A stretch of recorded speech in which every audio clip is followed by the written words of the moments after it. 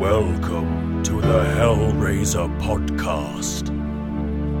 Hello there, welcome to episode 44 of the Hellraiser Podcast. It's Peter and Phil. Hello, you've never said that before. I haven't. Hello, and hello to all you out there listening. So first of all, apologies if we've been away for a bit. Sorry. We've been stupidly busy in our personal lives, which is no excuse. It's no excuse, so feel bad. So we're going to, I know that we always say this, but I'm going to say it again, we're going to make more of an effort from now on to do more of these more regularly, and we apologise, but we're back on it, so we're here, don't worry. Yes, we've been doing lots of projects in the world of horror, so we haven't have. forsaken horror. No. But we want to get back to our first love of Hellraiser. Yeah, and we're doing that now. Yes! So it's another one of our commentaries. So we've got some boozes, We've got some boozes already here. and we're going to be cracking out some of those. If you'd like to copy us, I am drinking this is sort of advertisement, Kronenberg 1664 Lager. And I'm drinking Jack Daniel's Honey, which is lovely. I'm going to be mixing that with some Coca-Cola and maybe some Red Bull as well, because I'm a bit nutty. Brilliant. And I'm very tired. He's very tired. And we love you all very much. Thanks for sticking with us. Now, before we get going on the commentary, we just want to mention something that's coming out very soon. Actually, probably will be out already when we release this. It's a new Hellraiser box set just come out. The Scarlet Box, which you may have heard of if you've been paying attention online. It's the Blu-ray edition of the first 3 films. Apparently new 2K restorations of the movie, so apparently it should look amazing. I've already got mine pre-ordered. And in fact, when this is released, I will have it, but I haven't watched it yet. And one very exciting thing that is on this box set is the Leviathan documentary, which you may have seen, some of already, which we actually haven't seen yet, which I'm very excited about watching it finally, because apparently it's wonderful. I've heard some really, really good things about it. Yeah. I'm really looking forward to seeing that. Yeah. And one other thing that people are talking about a lot is in Hellraiser 2 there was a deleted scene of the female Cenobite and Pinhead turning into surgeons. Or vice versa, them being surgeons and turning into them. And apparently they found a work print version of this scene that was never really properly filmed. It was abandoned. It was just on the box pics, wasn't it? Yeah, they stupidly put it on a video release of the second film. But they've found it and they've released a work print version in this box set. So yeah, we'll look forward to seeing that as well. Very exciting. So we're going to do this. We're going to do this from the UK DVD, which does exist now. We didn't when we did our first Dead podcast. And now we have it. We've also got the American one, but we're not going to use that one because my player's not working properly. So we're going to be watching on this. So get yourselves ready. It's on Netflix as well. I think you can probably watch it on there. Oh, yeah. It might be slightly different in terms of the speed of it. Sometimes they change when you stream things to when you watch on DVD. So be careful of that. We might go out of sync. Apologies if we do. I think a lot of people listen to these on the train anyway, don't they? Yeah, no one's watching the film with it. So, so we're going to talk through the film and we're going to press play in 3, 2, 1, play. Play feature. Menu Play loading. feature, menu loading. Also menu loading. Still menu. We'll just make sure we're all synced up. Oh. And now here's the Miramax beginning, opening credit bit. Here we are. Miramax. So here we go. Deader, Hellraiser 7. As we've said many occasions, we like this one. We This is a good do. one. We do like this one. Dimension, we don't like them as much because they tend to mess things up and not give people enough money to make films. Be a bit one-dimensional in their approach. And so here we go. So Nice apologies, music. everyone, because we haven't done this for ages, so I'll be fine. I'll be fine. Here's the- For a few drinks in. yeah, the checkered floor, which comes back a few occasions. Stan Winston production. Yeah. Hello. Rest he in wasn't peace, there. the late, great Yeah. maestro. Sorry, that took a long time to pour that Red Bull. Rick Bota. Rick Bode, who of course did Hellraiser 6, 7 and 8. Lucky guy. Yeah, I know. All very wildly different films. Yeah, I really would like to know more about how that came about. Yeah, we must try and get it. Well, I know why 7 and 8 are together, because they filmed them back to back. But how They went did he to- get this gig? I don't know, we'll have to ask him. They went to Bucharest to film this one and Hell Carrie World Warrer. together. Yeah, I'm doing some trivia, Phil. Do you Oh, mind? sorry. Yeah, so the Dimension gave them a very small budget, and they had 24, 25 days to film this whole film. And they had 2 days break, and then another 25 days to film Hellworld, which is crazy in terms of giving them enough time to do it properly. But they did a really good job on this. Yeah, I mean, how long did it take them to do the latest movie? Like That's one afternoon, I week think. or something. I know, but you can really tell. I mean, this one is, as we've said before, obviously we're repeating ourselves, but listen to our other podcast about Deda. It looks great, I think. It doesn't betray its low budget. And one of the reasons for that is he's in Bucharest using a Romanian director of photography, someone who's really good and really knows what they're doing and has been working on lots of films before. And also Rick Bota is also an ex-DP, so he came to it from the point of view of setting things up and lights and how things should look. Apparently there was some language barrier problems on the set of this one where he didn't quite get it across, and he thought he was making a European film and the other guy thought he was making an American film, and it all got a bit confusing. But the fact is, this does look beautiful, and especially compared to some of the earlier films, like we said before, Bloodline to me looks like a TV movie. God, yeah. And even Hellseeker doesn't look as cinematic as this, even though it wasn't released in the cinema. Grr. So this crack den she's in, Yeah. again, it's a bit of a movie-esque version of something hardcore, isn't it? Yeah. You know. It is, and it sets the scene. You know, that's who she is, and she's not actually into that sort of... You're not sure who she is to start with, but she's not into that sort of thing. Why was she passed out on the sofa? I think she was just with them all night, I guess. That's what I took from it. They were doing their own thing, and she was there to get information and talk to them, and probably just fell asleep. I can't imagine like someone going, "Do you want some of this?" As they're leaving, they'll be like, Yeah. "It's mine." It's my crack. Yeah, that's a good point. And like you pointed out before, the story that she's just had published and is well known now is How to Be a Crack Whore, and she's saying her follow-up story is nearly ready, but it seems to be a very similar How story. to Be a Crack Whore, yeah. Yeah, it's another one about being a crack whore. Yeah. So this one is set in London. The original script was supposed to be in New York, but they realised that they couldn't afford that. But I think most people, when they write screenplays on spec, set them in New York because it's like a movie set. But then they decided to change it to London for this bit. Then obviously it goes to Romania because that's where they were filming, and it made sense. And this is Gary Tunnicliffe. There he is, Gary Tunnicliffe, special effects maestro. He did all the practical effects. Ham-fistedly, picking up, trying to pick her up. I don't even know what you would call What that. he's trying to do, yeah. Sleazing on her, Cracking onto her. cracking onto her. That's a nice British phrase. And that's it. That's his little cameo. Good for him. There you go. So, to remind everyone who he is again in terms of filmmaking, he wrote and directed the No More Souls little fan film. And he also wrote Hellraiser Revelations. Why did you have to bring that up? Sorry. But he is excellent at special effects. And he does Pinhead's makeup and all of the practical effects with hooks and chains and things. And has done since... I think he was working on Hellraiser 3 to start with. That's what he's been... Ever since number 3, he's been worked with the company. So he knows the feel and the themes in and out. So now we're talking. So a couple of lines to get why she's American. Reassigned from New York. This is her boss Yeah. at the paper. Played by Simon Kuntz. Have to be careful how you pronounce his last name. Mm-hmm. Who's done a lot of other things. I first saw him in 4 Weddings and a Funeral back in the 90s. He's very good. He's very good at being a bit sort of, I'm a nice guy, but also there's a slight creepiness to him. There's a bit of edge. Yeah. Yeah, he's good. Oh, we have to keep talking. Shit, We sorry. forgot about that. And yeah, sorry, we're just going to sit and watch it because as we said, we like this one. It's good. I do like this one.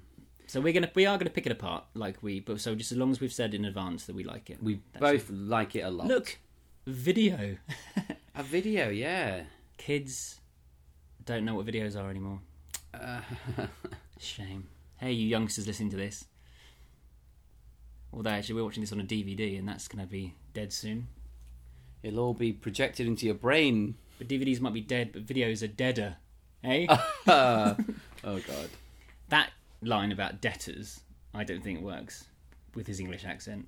In the original American script, it was fine. Debtors. But this time, because he says debtors, there's no way she would misunderstand because his accent. Anyway, let's move on. Yeah.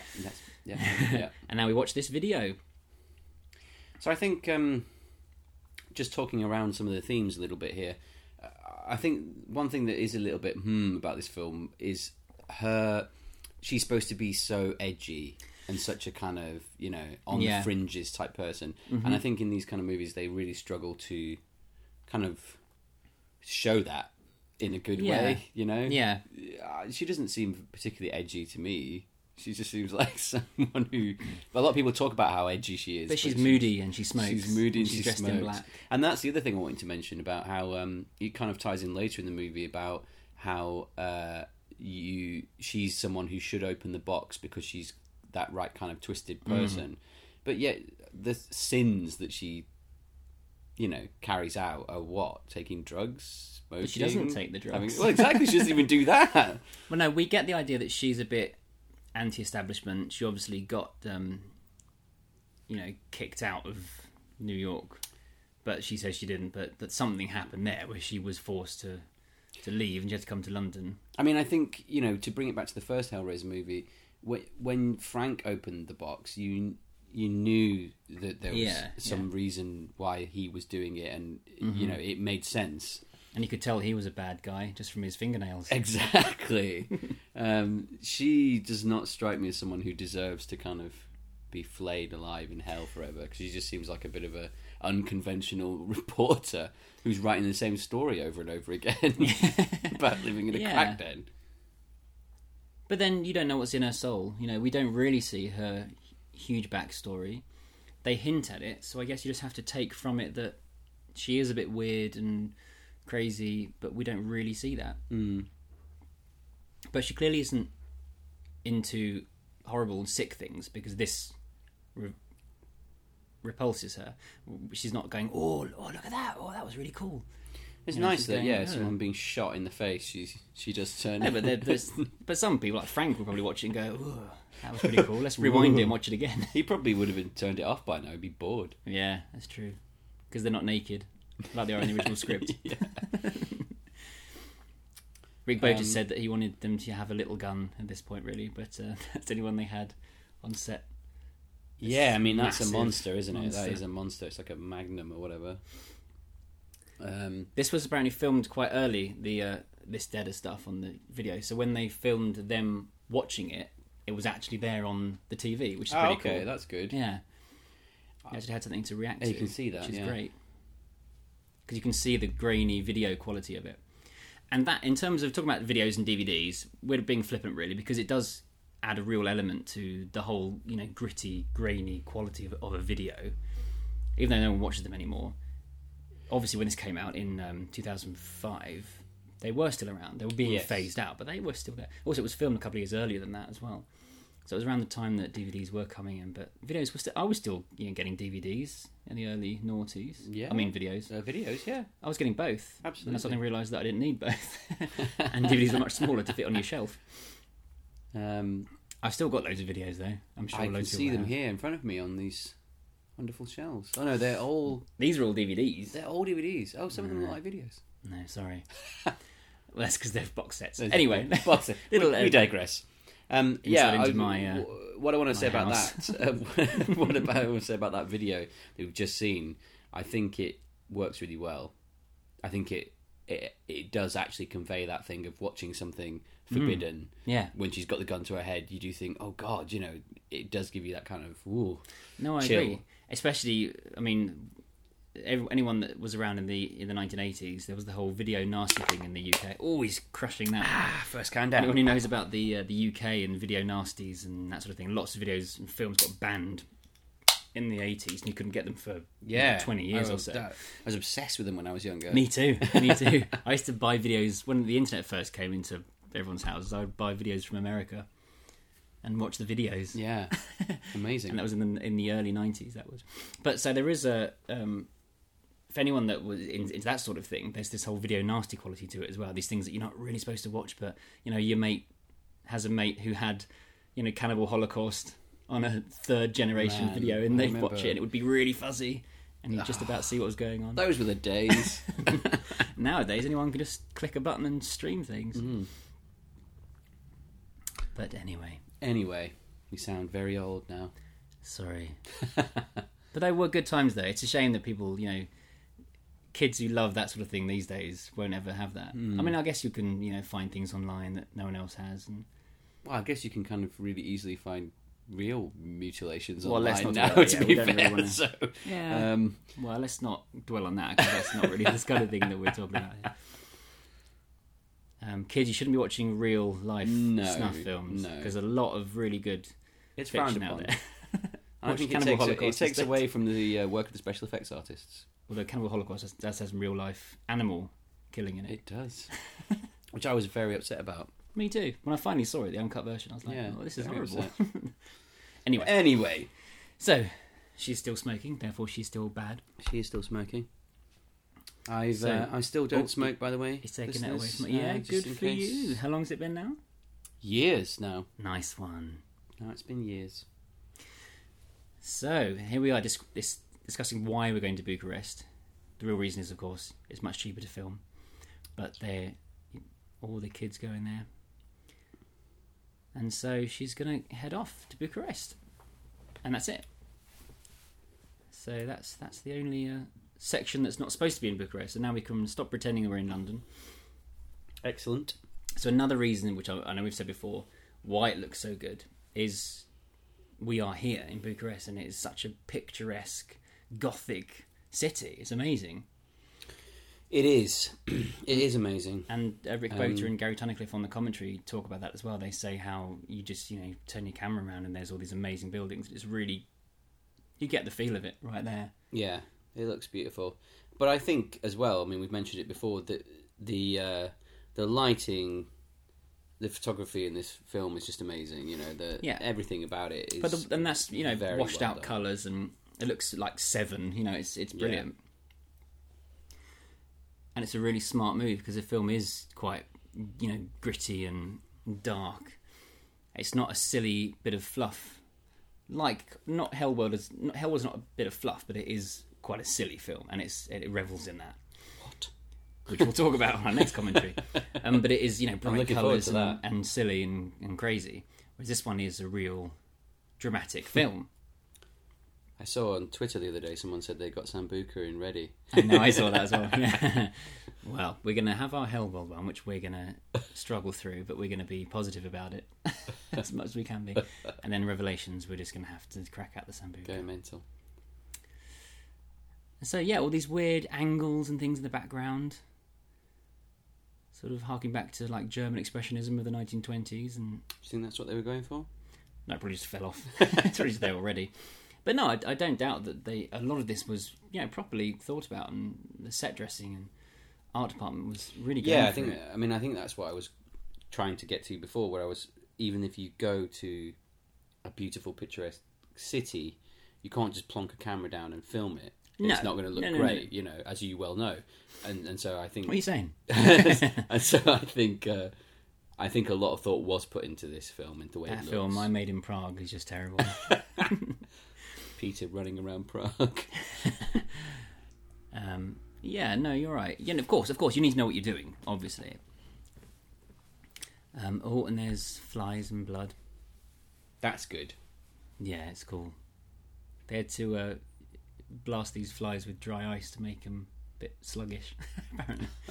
So this guy, a few of the Romanian people here are actual Romanian actors who didn't speak any English, and they just learnt the lines sort of phonetically, parrot fashion, and then they dubbed them over later if they couldn't really understand them. So they didn't really know what they were saying. Wow. Which means that they did quite a good job, really, then, because you can't tell. This guy's a bit horrible, isn't he? He's got the perfect look for the kind of sleazy building superintendent. Yeah. Ooh, flies buzzing. Sorry, we're watching. He kind of does an expression there, like, I'm quite proud of the way it smells in there. Yeah. Like, as in... Or yeah, I'm proud that I'm not going to react to that. Yeah. And I'm like, any normal person would be like, there's oh, a dead body in that there. is a bit There's definitely wrong. a dead body in there. Yeah, so when I first watched this, I thought he's going to do something because he's so uncaring and like he shuts the door behind her. I thought all of a sudden he was going to, be there with a mask on and a hatchet in his hand or something stupid like that. Because we did say in our podcast about the script versus the original script versus the Hellraiser version of the script. He was a bit nicer in the original script. He is, yeah. And I think you're right, the tension is a bit ramped up here because he's a bit sinister. Yeah. And here we are in the kitchen, reminiscent of the first Hellraiser film, with the bugs crawling everything and the horrible scene. So that knife there, panning on the knife slowly, supposed to remember that for later on. No, I didn't pick up on that first time I saw it. That's 'cause I'm a bit dense when it comes to...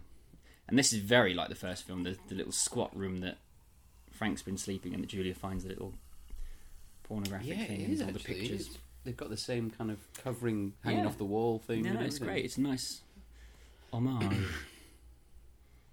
Oh, hello. Who's this? And again, we are repeating ourselves, sorry, but I think the placement of the body here is so creepy. No, it's really good. It's so creepy. Because when you see that first shot, you think, is she alive? Like, is she about to come running at me? Yeah. You know? Like a horrible, weird zombie person. And so it's been pointed out by a few people that she is kind of moving a little bit. She's slightly twitching, and I mean, obviously, it's because it's a really hard thing to do, and she's basically holding herself up like that. Yeah. Give the girl a break. Rick Bota said that when they were doing all the editing things, we watched it on a very small screen to start with, and he didn't really notice any of that. And when they had locked it all in, they watched it on a big screen. He was like, "Oh, she's wobbling a bit." So what was he going to do? Really notice. Well, exactly. It's too late at that point. But I don't think it matters. I mean, she doesn't notice it, which is a bit weird. But for us, if you do notice it, you kind of think, she's not dead. She's going to do something. Yeah, to be honest, it sort of adds to that feeling that she might something's going to happen. Jump up in a minute. Maybe she will. Let's watch and find out. Well, I don't think she will. Oh, okay. Let's turn it off then. I love these pictures that are so revealing. Yeah. Yeah. I mean, that's what I loved about that grainy video that they had, that it was filmed in multiple angles that were all edited together. Yeah, I know. That's really nitpicking. No, I don't. Well, I don't like that sort of thing because it just, for me, it takes me out of the film. I'm thinking, did she take this away and edit it together? Notice that. I know, and even on the commentary they say, fuck those guys. Whoever says that are idiots. Yeah, exactly. Like, that's exactly. me. Yeah. But it does. But who's to say that there weren't a couple of people filming and then they did splice it together in a video machine? I think maybe. I don't know. But for me, maybe it's because we do work in this sort of industry. Oh, it absolutely and is. we know about editing and filming, and it absolutely is. I'm thinking, oh, that was a nice cut. Yeah. So what's my mum would not think that. My mum would not watch this film, but my mum wouldn't watch the film either. She would also not think, why are there 3 or 4 shots of the gun from different angles? No. My mum doesn't really understand why I do this podcast. It might be fun to do one where we make her watch it and then talk to her about it afterwards. Yeah, well, hey, let's do it. A Hellraiser Virgins podcast. Yeah.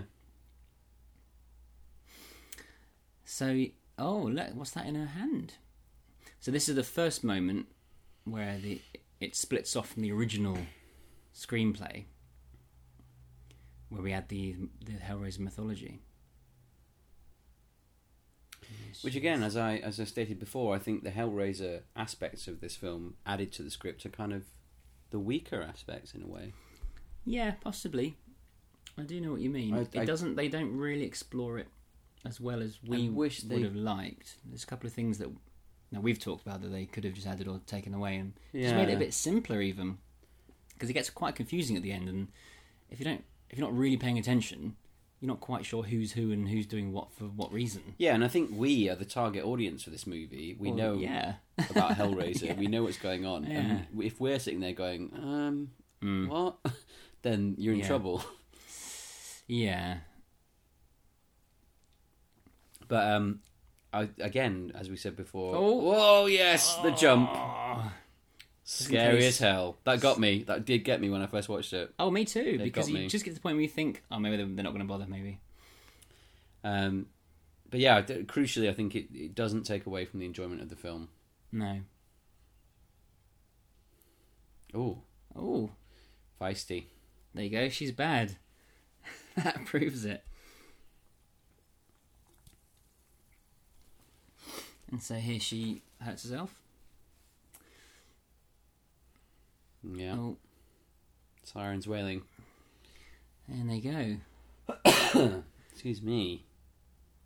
The other thing about it being set in Bucharest, and again, we've said this before, but for like an English or American audience, you're out of your comfort zone, and you don't know, don't understand the language or the what's going on. There's a different police system, and there's a cultural differences, and it's unnerving when you're in a different country and you don't know what's going on.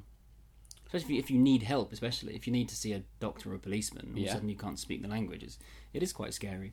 Yeah, definitely. So to put anyone in distress in a foreign country automatically ramps up the tension. Key. Well, there's a little splodge on it. Maybe that will be important later on. No, I don't think so. Okay. Oh, video. And here we go. Here we have... I've kind of got a weird nostalgia for videos now. They're talking about them. You should watch Videodrome. That makes me even more nostalgic. Like, oh, I want to get one and put it in my chest. And so here we go. Marla.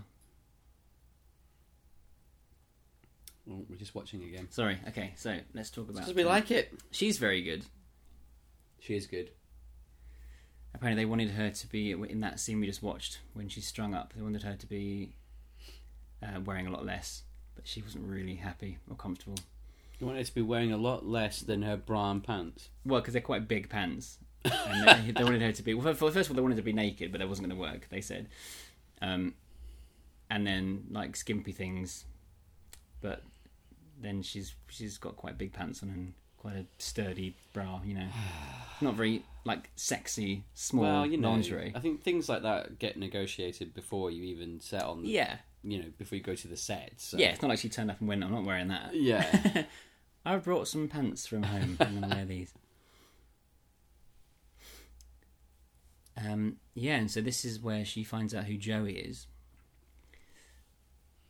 And as we said in the original script, she knows Joey because she lives in New York. This train system is in New York. The subway car is in New York already. Which, as we said, doesn't really make as much sense because surely it would have been noticed because it's quite a big metropolis. You kind of think it makes more sense it being in this little Romanian place rather than in the middle of New York City. Yeah. But she's got this box now. What's she going to do? She's saying, what do you mean open it? Oh, the box. Nice to see but it. It's quite a nice... I've seen it for a while. Yeah. It's quite a nice moment where, she's been told not to open it, but she just even thinks, what the hell are you talking about? This is just a solid box. I was a bit dismissive of that the last time I spoke about it, but to be fair, just watching it again there... Oh, yeah, chains. It seemed quite natural the way she just kind of had a little play with it and it opened. And here's Pinhead. There he is. I definitely don't. Oh, flashback to her dad. Her dad resembles the building superintendent quite a lot. Maybe that's why she didn't like him when she got there. So that was it. There's your Pinhead. For a while. But that bit is nice.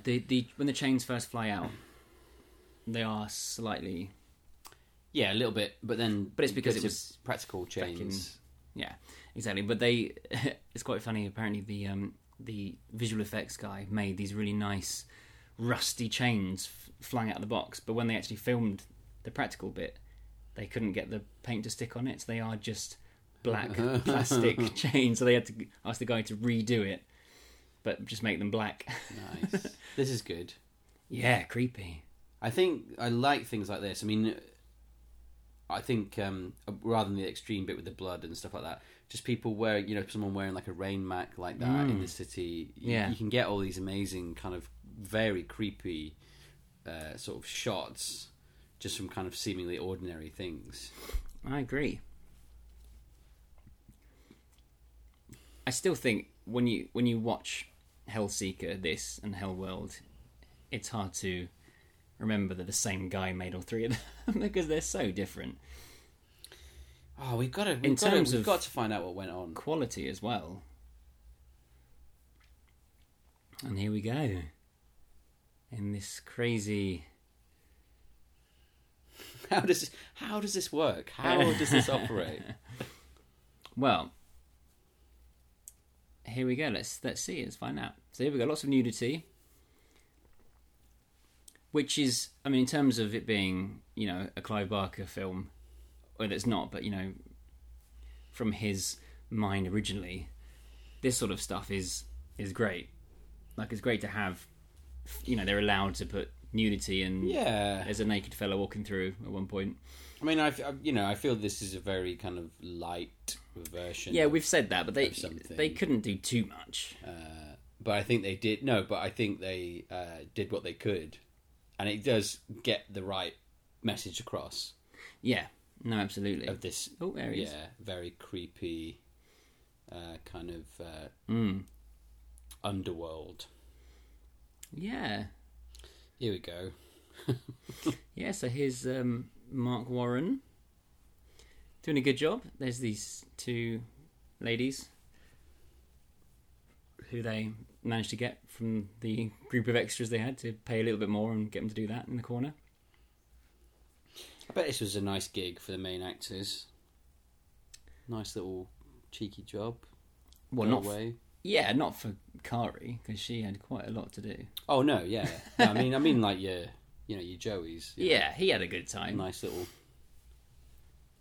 easy street. Yeah, he's quite. He's playing around with it quite a lot, isn't he? As they said when they came to edit it, he didn't do the same thing twice. It was really hard to. Well, that's just unprofessional. Well, there you go.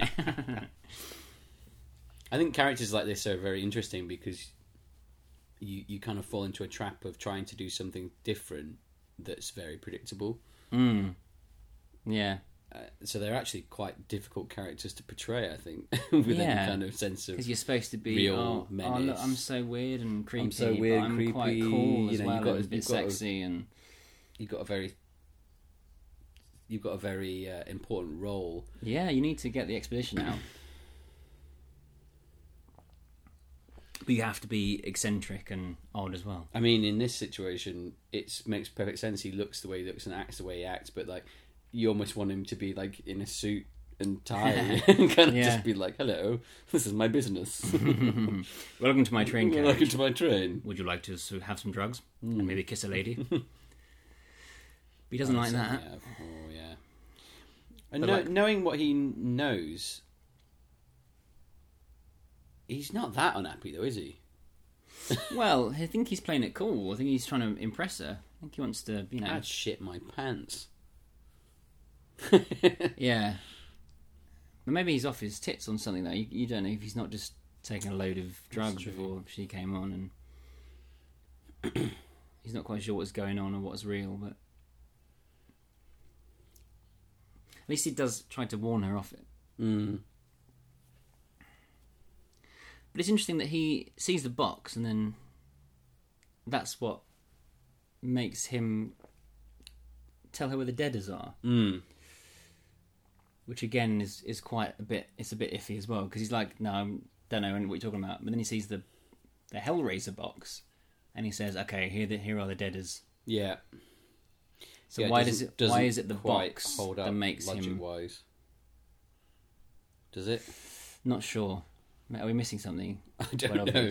If we're being really thick, please email us. That will be the Jack Daniels talking. No, I think it's... Speaking of which, oh, he's crushed that one. I'm going to get another drink. Oh no, he's going to go to the kitchen. I'm going to be back in a minute. I better keep talking. Right. Oh, Foley. Right, so, another bit of trivia for you. When they first went to do the production scouting, they found a really scuzzy old underground train station they wanted to use, and Rick Boat was very excited about it. But when they finally got to Bucharest, they said, there's only one that you're allowed to use. You can film in this brand new one that isn't opened yet because it's not being used. And he was like, oh, but it's all like white and pristine and it looks really nice. That wasn't what I was going for. But I think it works well. Yeah, you don't want everything to be dirty and scuzzy and... Hi, welcome back. Hello. And here's Winter. And here he is, walking along with no shoes on. What a rebel. I know. That was his idea, apparently, the actor's idea. And now there's all these flashbacks of something that happened to her when she was a girl, and obviously she's quite scarred by it, because he keeps getting flashbacks. Yeah. And there's a train. Oh. And then here, boink. There you go. Splat. And then she's obviously, instead of just running off, she's gone to the authorities. So she's gone to the... And also, yeah, how did they stop the train that quickly? Well, yeah. If it's her... It would have... That looked like it was going straight through. Yeah, so if it was not going to stop anyway... They stopped it and it stopped because she told them to. Unless this is, like, much further down the line, the next station over or something. Could be. This is the problem when you get nitpicky and you have to keep talking. Nitpick. I think and then he's back. A lot of these kind of, these bits with Winter and stuff like that, they don't make too much sense, but they're very atmospheric and interesting. Yeah, and that's the kind of plan, isn't it, really? A lot of it is about atmosphere and hallucinations and not knowing what's real and what's not. And you could argue that, she's opened the box, so there is a slight, hell is all around, and Pinhead obviously has turned up and gone again, but he's still there in the periphery somewhere. Very subtle acting there from the policeman. McCline. And here he is. He's flown out. So he turned up. He turned went up. all the way there. And then he complimented her bottom just in case he got somewhere. Yeah. Would she end up in the asylum for that? Saying someone jumped under the train and then saying they're over there? They probably would have assumed she was just trying to cause trouble, really, in real life. Or maybe he's just playing with her. Maybe he's toying with her. And then, so he's still talking about the story, and here they have their little conversation about the mental indigestion. So, you carry on talking. Yeah, he is the kind of wise mentor who's turned up to give her some advice on the streets.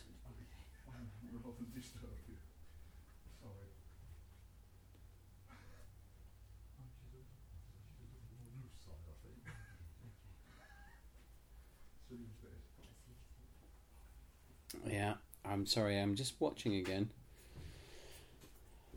That's because some good acting happened. Yes, well, I'm back now. I had an interruption. Someone was at the door, but and you can't pause these things because otherwise it'll mess up the commentary. And then I was like, well, you've gone away, so I must keep talking. Sorry, but then some good acting happened, so I stopped some good acting talking. I have to rewind it and have a look. Oh no! That'd be an interesting commentary where you make everyone rewind at the same time and then start watching again. He's got a great atmosphere, this guy. Yeah, I like him a lot. I like his energy. I think he's got a gravitas.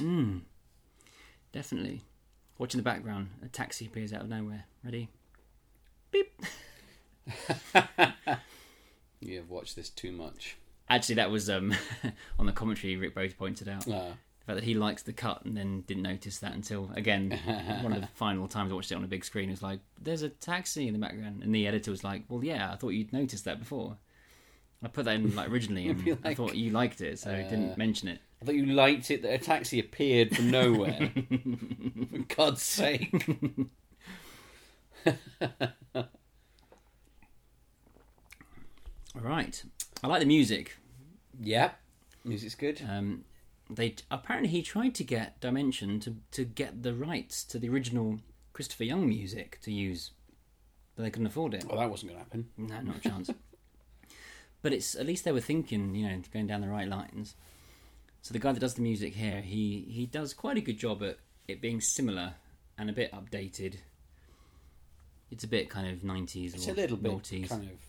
It's a little bit, noughties, 90s. It is. It has that vibe to it. Whatever that means. Yeah, we're sort of slightly electronic, and which is a bit of a shame in some ways, because one of the reasons why the original score is so timeless is because it's orchestral and there's nothing 1980s about it. It would have not worked as well had it been an 80s. Because things like Nightmare on Elm Street, the soundtrack is great and it's fun, but it's very 80s. Of its time. Yeah. Big time.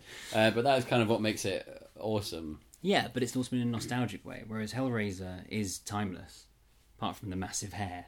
Well, some of those things, I mean, I've showed it to people, and those are the things they picked out, being like, oh, the shoulder pads and massive hair. And I'm like, I suppose so. Yeah, maybe that, yeah. That's we've just watched it too many times. Yeah, and they kind of have gone, oh. Look. And also there is the some slightly dodgy sort of, effects with the hand-drawn, hand-painted lightning and things.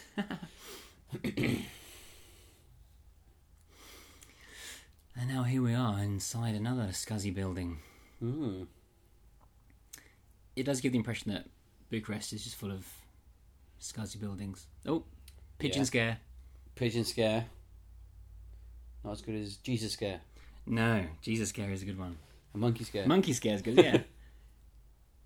It's nice that even Clive Barker, who was a master, did put in some scares like that in Hellraiser. Yes. It's nice that it's not just a cliche thing that hacks do. It does really work when you do it properly. It's part of the arsenal of things you've got to frighten people. And it works in this film. There are some good ones in this one. I think these were World War II army bunkers, and they said in the commentary. They discovered. And they were like, oh man, we have to film down there. Yeah, and I think if these bits look very cool. But these are kind of some of the bits that are kind of slightly overlong, I'd say. There's probably more they could have got out of other parts. You can see that they were in love with the locations because they look awesome. Yeah. And so they do take a lot of time for someone to get from A to B. Yes. Which is fine, but I think there's other parts of the film that are quite short, which could have been extended slightly. I think so, yeah. Oh, creepy dog. Creepy dog. Nothing they say about the working in Romania is you don't need to have, like in America, if you have an animal, you have to have an animal wrangler and you have to have someone from the Humane Association there to check you're not mistreating it. In Bucharest, it's like, anyone got a dog? Do whatever you like, mate. Bring your dog over here. Have it chew something. But the difference is, in Los Angeles, all the animals are really, really well trained and do what you want them to do first time. Yeah. And here, it was like, can you get? It's not. Where's it go? Come back. Yeah. Eat this. It's eat this. just a dog. It's just a dog. Yeah. In a room. Mm-hmm. But it's interesting. They were saying it actually gets prohibitive if you want to use an animal in a film in LA because it costs thousands of pounds or dollars. Yeah. Because of all the people you need. Yeah. Their entourage. Yeah, the dog tourage. The dog tourage. Yeah. Well, and rightly so. They should be looked after. Or you can completely have lots of little tiny animals created with a computer, as we're about to see in a moment. Is that a good idea? Well... Here we go. Tomb Raider, Indiana Jones. Yeah. Here we go. So these bugs that appear... I don't know why they're... Let's have a look at them now, because, yeah, I mean, it's to give it that creepy Indiana Jones vibe. But, I mean, we'll check them. They're not that bad. They're not that bad, no. Do you know what I think it is? Is when the ones that are closest to her lighter, when she lights it back up again, they have no reflection on their body. There's just a reflection on the wall. Okay. That's my slightly drunken, off-the-cuff observation of why they don't look quite right. If you watch it back again, if there is one, listeners, forgive me. Forgive him. Please forgive me. Uh-oh. And now she's stuck. Oh, hello. There's someone behind her. So she's going to... This is a bit strange, isn't it? Yeah. Because you kind of get the feeling that... Okay, we're watching it again. Yeah, sorry. So this is supposed to be Marla. Is it? Apparently. Yes. What? I think it was in the commentary. Right. Um, but in the film? Because that knife was in Marla's apartment and it's supposed to be the same knife. See, I wouldn't get the same knife that is also in her I wouldn't get that. back later on. Yeah. No, I didn't get that. I wouldn't say it was... From watching the movie as just a viewer... Marla was supposed to be her guide to take her to the next world. But this is all information that we've gleaned from other sources. I know, we shouldn't really talk about things that we know. If you watch the film, there's nothing to indicate. Other than if you were a clever viewer, you would go, oh, I saw that knife. I saw a knife. I'm not a clever viewer. On the counter. Yeah, well, me neither. Things. I wouldn't go... That's that knife I saw on the counter. No. I'd just be like, it's a knife. Mm. Maybe if the knife had an interesting shape. Well, originally it was supposed to be a stiletto blade. Yeah, if it was something like that, if it was something unique, I probably would. But then we said also, it's we prefer it in the later scene in the bathroom that it is a kitchen knife. Oh, yeah, absolutely. So here we go. Here's Winter. Yep. Doing this bit again. And they're all gathering round. What's going to happen? She's made it now. To the Deader's lair. Mm. He's bringing people back to the life. There's another kitchen knife. I like how they kind of don't all... I suspect if this was real, they would all probably choose the same way of dispatching themselves. I don't know. I think it has that whole ring of individuality there, doesn't it? It's nice that I think it's nice that they're all different. It's very nice and it's very good for a film. But I think if in reality, if you were in a cult this was happening, you'd all want the easiest way of which would going, be what? Which would be shooting what? in the head to the head or something. And then you'd all have that same mark. The guy that just brought her in has slit his wrist, and that's quite a hard thing to do. Slit his wrist, someone else got stabbed in the gut, and you're like, okay, well, that's not very nice. Here we go, there's the proof. Yeah, someone else is like, well, I got shot in the face, and you'd all just want the easiest way, wouldn't you? Yeah. But I guess maybe when they come in, they're like, what? Decide which... What's your pleasure, sir? Yeah. I'd like to be shot in the head, please. And I'd like to be shot in the back of the head, if possible. Be careful, if you're shot in the back of the head with that massive gun, it might blow out the front, and then you would have a big hole in the front of your head. Oh, shit. Oh, my God. There's you a come lot more back to think about, like, isn't there? I've got this massive hole in my face. There's a lot more. Oh, maybe I'd just like to be poisoned. Is that all right? Am I allowed? That's a good idea. You'd look pretty good then. Yeah. All right, we'll think about that later on when we finish the commentary. And now here we are in a scene that Rick Bota admits was based on the Matrix scene with them sitting in the big chairs. Okay. Or at least influenced by it, not based on. And so now we're trying to get some plot out now. Let's try and work out what's going on, who he is, what he wants. I think this is where we've struggled slightly, because we really like this film, as we've said, like the atmosphere, like so much about it. But I think some of the motivations of the characters, some of the whys and wherefores are a little bit muddy and a little bit confusing. A family heirloom. Here we go. So he is implying that he is a descendant of Le Marchand, yeah. Mm. But he's clearly not of the bloodline that we know from Bloodline.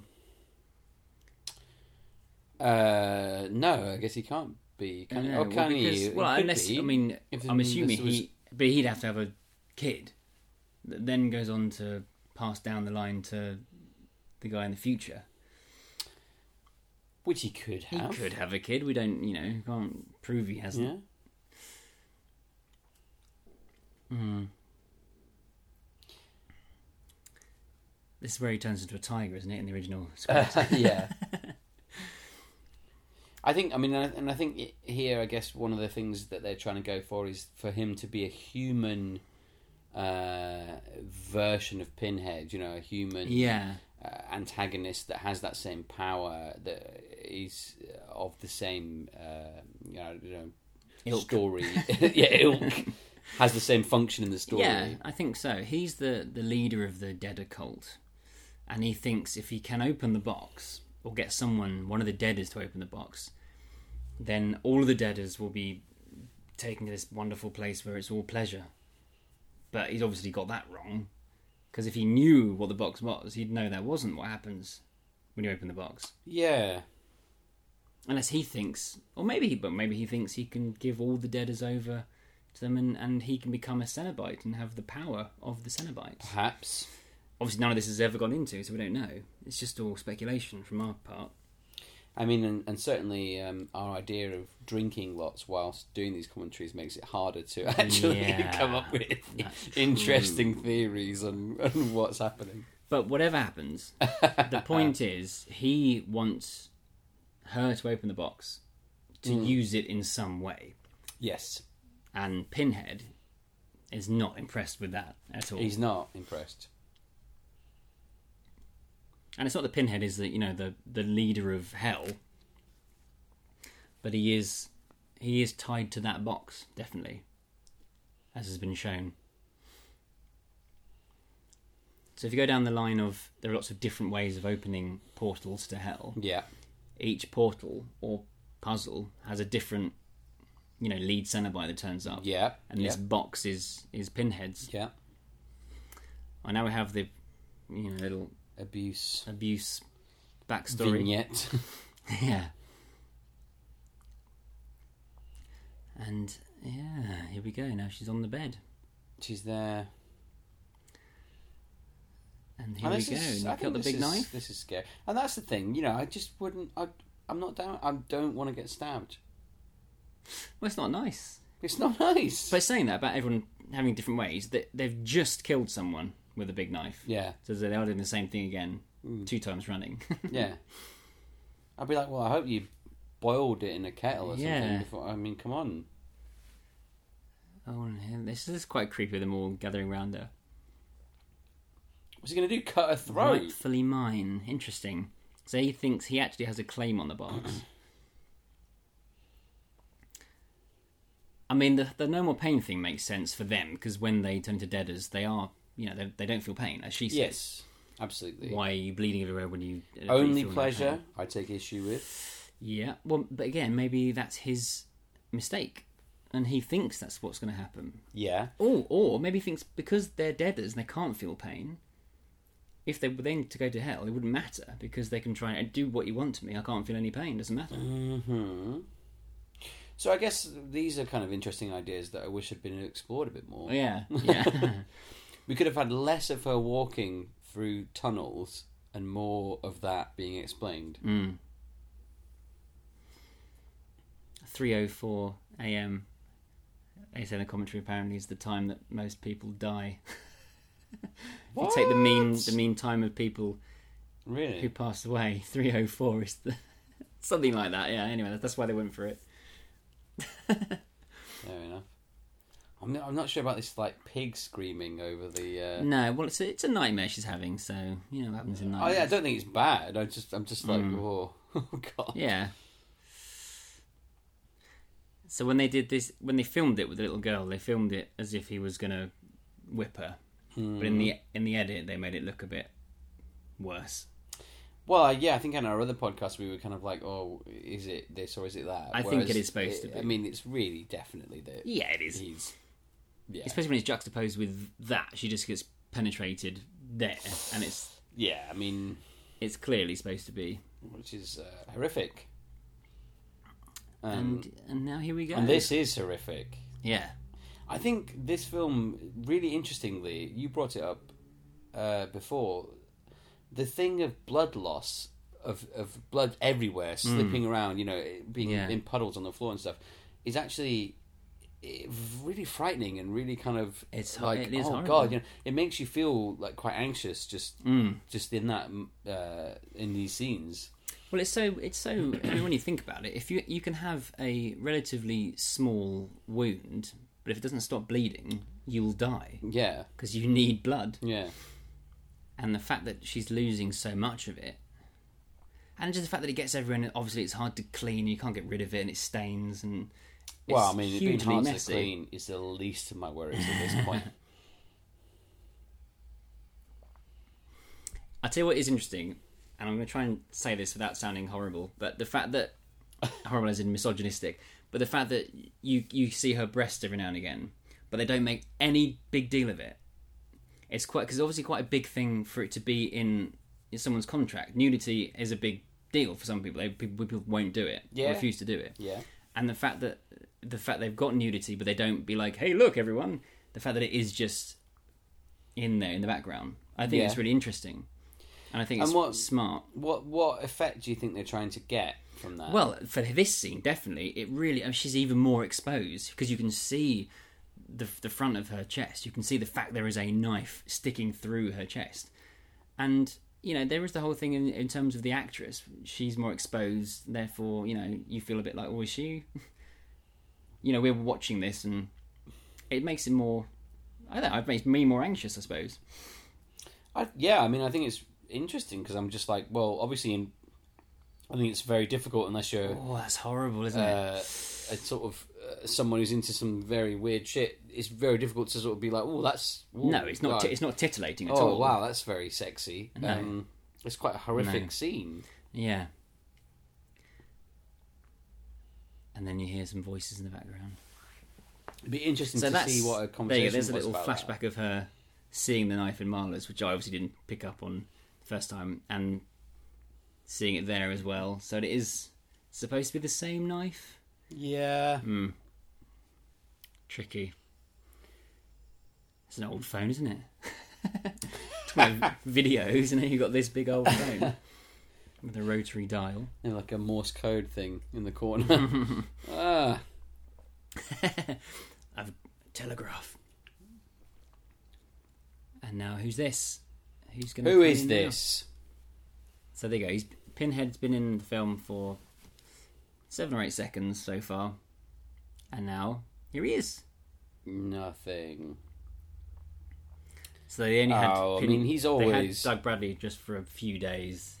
Wow, he's always like amazing value. Oh, he's brilliant.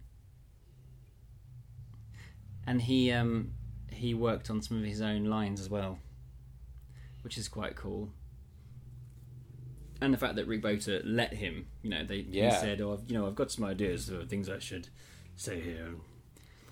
Well, I think that's very clever to let him do that, because because he obviously knows the character. He knows the character very inside well. out. And it's still amazing makeup, isn't it? And this is again, Gary It is still Tunnicliffe. amazing makeup. It's still. I don't think it's ever quite had the impact from the first films the way that they were filmed. No, but it still we've looks said that before. good. And I mean, that doesn't look as good to me as the first time. as the first film. Well, it's so odd, because in the very first film you've got real close-ups, well lit, extreme close-ups, and maybe that's why it's horrible, because you're like, those nails are in his head, and that is similar, but that when it's zoomed in there. But I mean, so what's happened there then? Is it like because it must be the same makeup, right? yeah, well, it's. I mean, obviously, different people different. are applying it, and Well, the not makeup since. is... Well, from 3 onwards, I think it was Gary Tunnicliffe. I think. But it's not that it has to be But- in the shadow now to make it look better. No. So why? Although, as we know, there's that one scene in Bloodline where he's lit wrong, or he's there's some definitely weird lit colours. wrong in that one, where he's got different coloured Actually, ears. again, in the commentary on the DVD for this film, Rick Bocher does say there is a certain way of lighting Pinhead and getting it right. You can get it wrong. I think that is definitely proven by that scene when he's at the bottom of the stairs in Bloodline. It looks terrible. Completely, yeah. it And the looks makeup must be the ridiculous. same. But he's... oh, no. Let's not talk about that. Let's move on. So she's still bleeding horribly. Which has come up as splash on the subtitles. Yeah, we've got the subtitles on so we can splash. talk over it. Splash. Which is very interesting and very horrific. Who was that guy? Was that just literally to be a bit creepy? Have a bit Was he of just literally the callback to the tramp? the first film? Yeah, maybe. He wasn't eating any bugs though. He wasn't eating bugs. Maybe he's a big skeletal dragon. You never know. You never know. You never know who's a skeletal dragon in Who this world. could be a skeletal dragon? Funny that he's not been brought back in any of the sequels. Yeah, it's a shame. It's a shame. Yeah, I mean it is, especially because obviously they've got her wearing white, and that juxtaposed with Yeah. the red blood is always Classic. amazing. So she always wears black, apart from the scenes where she's bleeding, and then she's wearing white. yeah. But I mean, you think about it. It's horrific because you know in that situation, in any situation, you're walking around town, puddle of blood. Someone is going to come up. Someone is going to come and talk to you. Yeah. Someone's going to come up and say, "You're okay."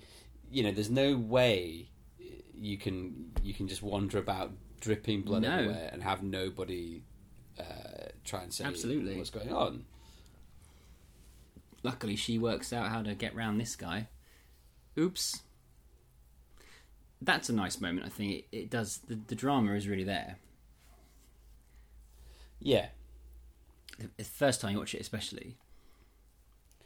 I think he might come over, but To help out. yeah, he just kind It's of actually like, quite lucky that he doesn't go over yeah, and it really is. say, "Do you want me to help picking those up?" I would never have done that myself, logic wise, because I would expect him to come over and try and help out.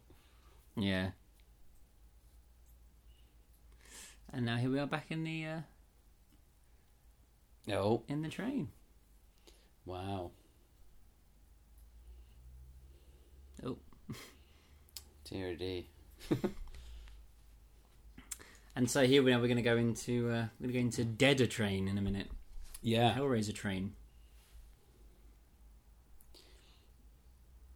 so this is where he's. So kind we're all of, pieces in Winter's puzzles that get the idea where is he involved? I mean, we know. Yeah, I obviously, mean, at this we know point- that he is. Yeah, but- at this point he is, isn't he? Yeah. But does she realise that now, or? Mm.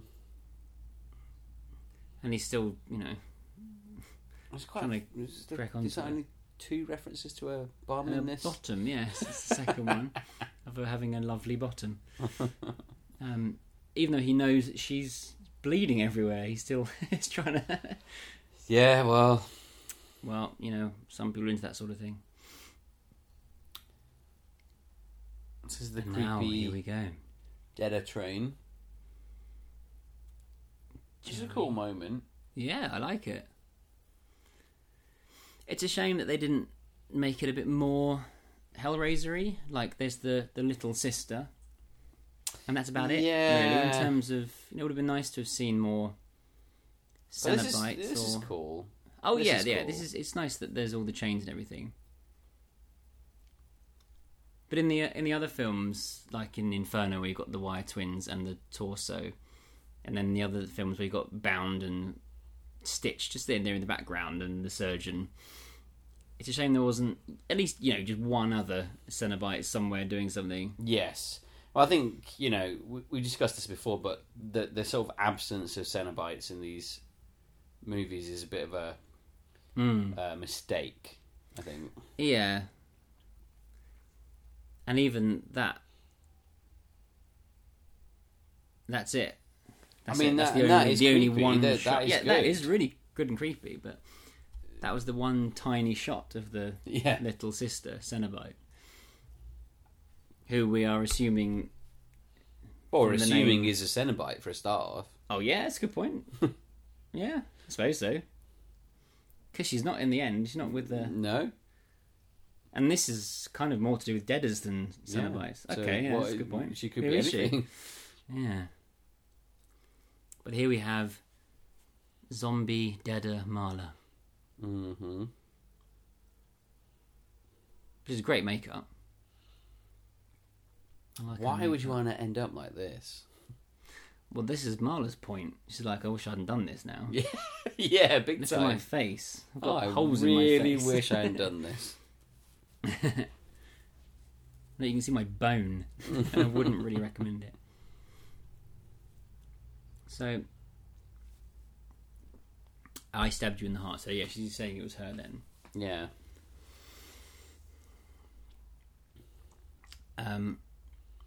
Yeah. Interesting. So this is interesting. When it's dark enough, there's no such thing as death. Yeah. But unfortunately, at this point, because there are so many different strands to the different mythologies, she says that, and you're like, "Oh, that's clever." But hang on, what does that mean? What does it mean? Yeah. It's a good line. But so she stabbed her, but she's not dead. Yeah. It's a rehearsal to get used to the feeling. So if you carry on with us, you won't feel pain when you get hurt. But would that mean you still bled all the time? Oh no, because she has to become a deader properly, and maybe then she would stop bleeding, but still wouldn't feel pain. I mean, I think you don't want to over-explain things in films. That's really nice when she turns around and goes into the flashback. That's gorgeous. But you also don't want to make things overly confusing when you've got a logic that doesn't make sense. No, I agree, and it's the stuff of, you know, my ancestors, and you know, your ancestors was a toy maker and you should have stuck to that. Yeah. That's stuff that doesn't work Yeah. for me. Yeah.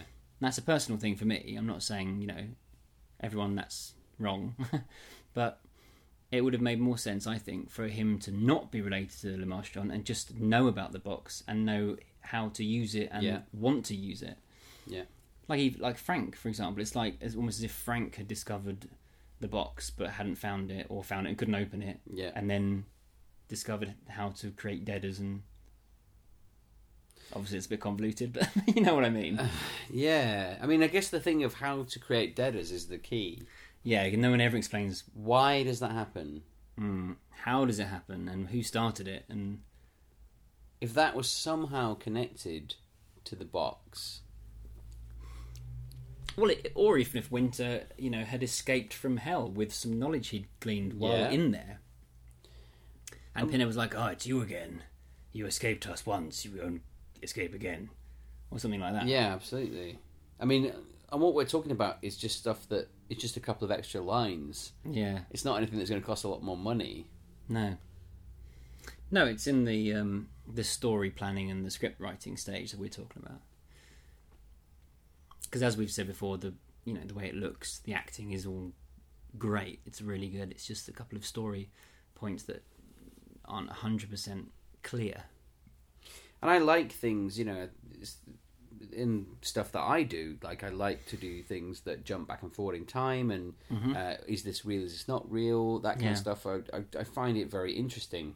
But in this film, at certain points, it just gets a little bit like, oh, I'm not quite sure where we're going. Yeah. And you see that it's kind of on the edge of something really great.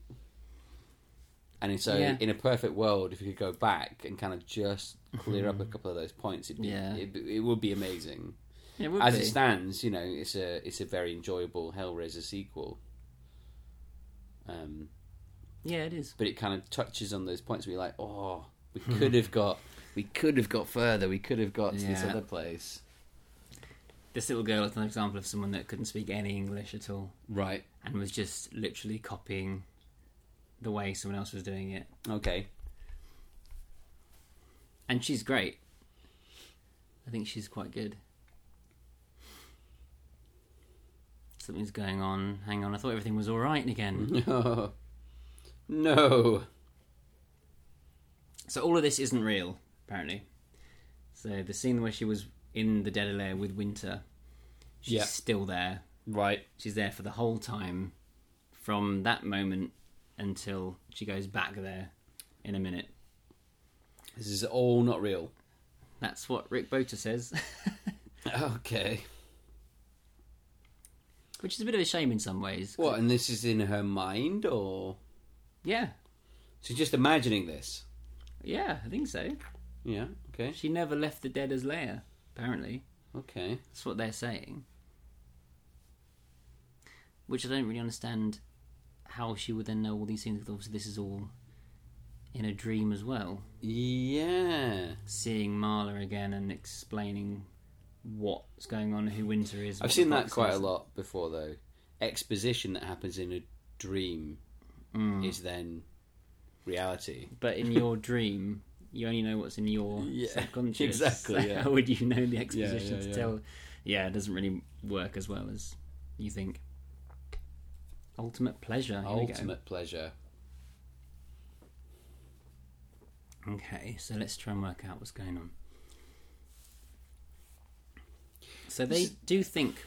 I think that's what it is. They think that if you open the box, we'll get all the pleasure stuff, but won't need to worry about the pain stuff, because we don't feel pain. But I still think this film, again, is sidestepping the initial conceit of Hellraiser and the initial thing that people find so difficult to grasp of pleasure, pain. You know, that kind of thing of... that there can be so much pain that even one moment of it stopping can be the ultimate pleasure. Yeah. You know, and I think that's what Hellraiser was about. And maybe some people have kind of got a bit lost down the line. Yeah. So that quote about depravity and loneliness in your soul, that is taken from the Hellbound Heart book, which is quite cool. So then Marla is saying it was supposed to be her, that's what it implies. Winter thought I could be the one that opens the box and be a dead, but I couldn't open it. But you can. And by the way, you're bleeding again. Yeah. Maybe don't wear white. Yeah, we've told you about this. Get yourself a red top.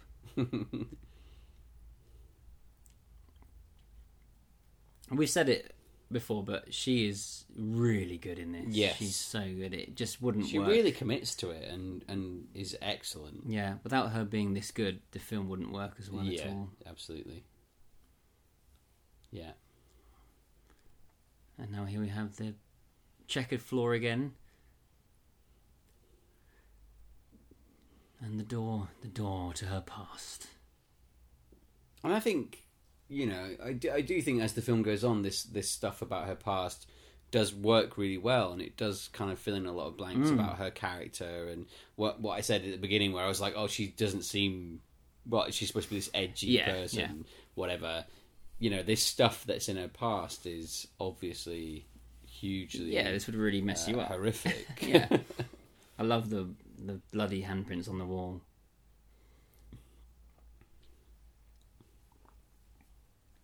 It's always good to have light or white walls when covered in blood. Yeah. And now, hang on a minute. When she was Hellraiser 2. Yeah, lovely bloody handprint on the wall. But when she was a kid, she had a knife. Nice, I tell you, they're everywhere. Stab. Oh. Interesting. So I don't know what happened then, when she was a little girl, when the police turned up. What, when she... And the dad had a big knife sticking out of him. Oh, yeah, okay. I guess if she told the police what had been going on, then they'd be like, oh, okay, fair enough. Well, But she would have got into trouble, I think. I think she would have been For in murder. trouble. There's no question about that. She would have certainly been in some kind of institution for a while. Yeah. This is nice, the whole falling back thing. And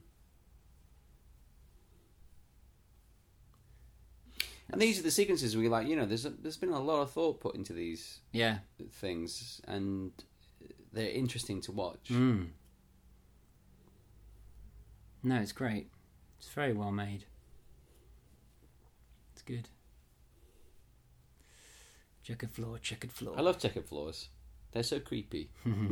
I always think of them as in some kind of creepy house. So now we're back here. Apparently, yeah, she's never left. All of that wasn't. Oh, was in her that's brain. very tedious. I know. I thought that. That's very tedious. Yeah, but I don't agree. I don't agree with that. I'm going to ignore that. We're going to ignore that, Rick Boter. Sorry.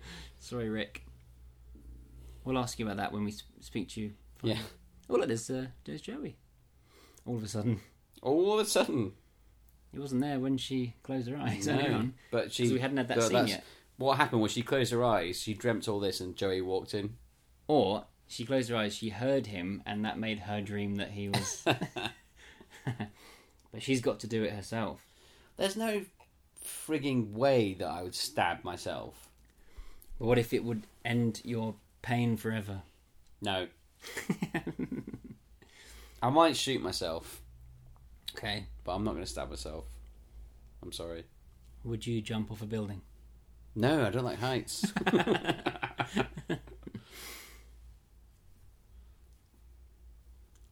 Yeah. You don't belong here. So, how... So I guess she doesn't feel like she could get away from them, even though she has got a massive knife in her hand. She could just sort of, flail it around and run away. Well, I guess she's supposed to be so emotionally distraught at this point with the memories of the past and what's going on, and Yeah. she's supposed to be kind of on the edge. But I mean, these people around her are dicks. Yeah. They're all kind of like, "Oh, do it, yeah, Just do it. It's really good. yeah." We're all really I would happy. be like, "I'm out of here. You guys, yeah. I'm out of here." Well, and that is exactly what she does. It is. She She's goes, hardcore. Do you know what? No thanks. And that's where the And music same kind of way. evokes the Yeah. definitely. Because this is when, he originally wanted Pinhead's big entrance to be, the big themes from Hellraiser kick in. Yeah. Christopher Young's stuff. She throws the And it box, is similar. and it just opens. Yeah. Yeah, no, it is similar. It's good. So you did a good job of being a bit similar. You've got some plinky plonky stuff in the background as well. Blinky blunky. And who's this? Oh. And I think this is the main problem with the Hellraiser sequels, is that they're just for a film that had such simple rules to start off with, they don't make it clear what the rules are. Yeah. Evil runs in the family, right? But he wasn't evil in Bloodline. If anything, he was good, because he kept trying to stop the box being opened. Well, just ignoring that film exists, clearly. Maybe, yeah. I guess so. Stitch. And where's Spike? Good old Spike. And so, I mean, the pins do look a bit more like they've got rounded heads than we've said it before, but they maybe look a bit less like nails than the first film. Yes, they got more pin-like, I think. Yeah. This is cool, though. I mean, the chains coming out of the walls is great. But I'm just like, well, did he not have the opportunity to do this before? What do you mean? Like, Pinhead. Oh, I see. Right. Well, no, because the box hadn't been opened around him. Maybe? I don't know. It just seems strange that this is the first moment that he could actually just attack Winter. Well, it's the first time that the box needs to be opened. Yeah. I mean, he can't just hang around and turn up whenever he wants? Or could he? Or can he? Well, he did in the first film, didn't he? Yeah. They followed Kirsty around, and in the house they were just there again. Oh. I'm not sure. Oh dear. Oh dear, I think something's bad. This is good. I do like this. Yeah, all this stuff is always is amazing. The makeup here. Very nice. Yeah. Oh. That's good. Yeah. I'm down with it. It's good. It's alright. It looks alright. Well, because the CG pulling apart Was very brief. just when you think, then all of a sudden there's real Yeah. body parts. You're like, that's alright, don't worry. Some It's real- all fine. Everyone, it's okay. Yeah. And now, here we go. This... And you're like, oh, something awesome's going to happen. No. Yeah. Something really boring's going to happen. Well, it was partly budget and... Well, it was definitely budget. Yeah. That's a nice effect, though.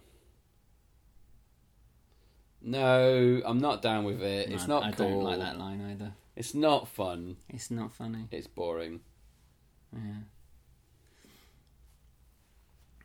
And now, thanks for that. So, but I mean, you've got to come. Look, what and is going be- on with this lighting? Yeah. It was full face lighting in Hellraiser 1. Mm. And I appreciate that Doug Bradley's changed as he's got older, but I don't think that's the reason why they have to redo the lighting. No. Well, we don't. Yeah, we just don't know, do we? And I guess maybe the makeup is very different to it was in the first couple of films. Maybe they didn't have as much But money. then if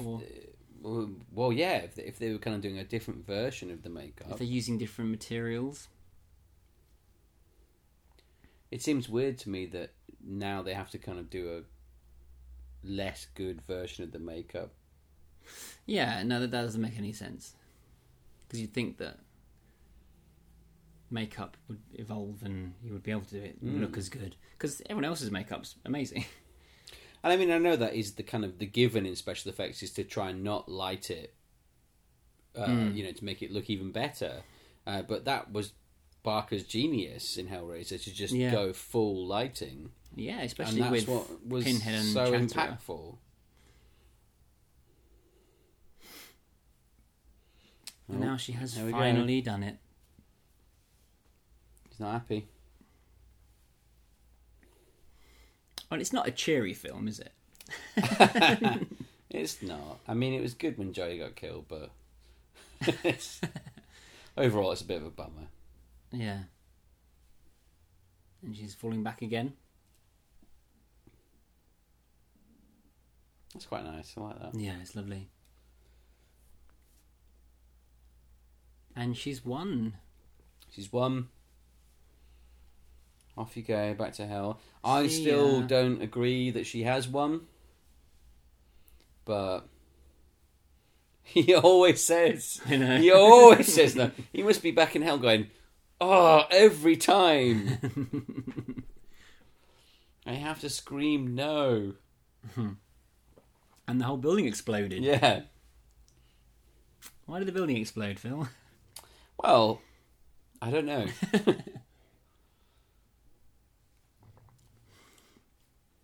So she's gone? That's it. She's gone. Not that bothered. Well, he probably thinks it's happened before. So she might turn up. Or maybe he thinks that she, blew up that building and has gone into hiding or something. Could be.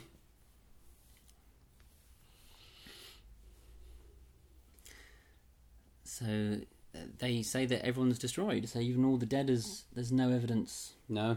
So no one will ever know what Nothing. happened. Yeah. Mm-hmm. And now here's another reporter lady come in. And he thinks... That is a camera. That zoom was like, I find you attractive zoom. Yeah. And also, I've got an idea for what to do with you. Look at this video. What's a video? Ignore that, just look at this. Oh, and they found a box. Mysteriously undamaged. So where's that going to go? Well, there's a sequel there somewhere. Is it a sequel anyone wants to watch? There is a box somewhere in Bucharest. There she is. Ah, interesting. There you go.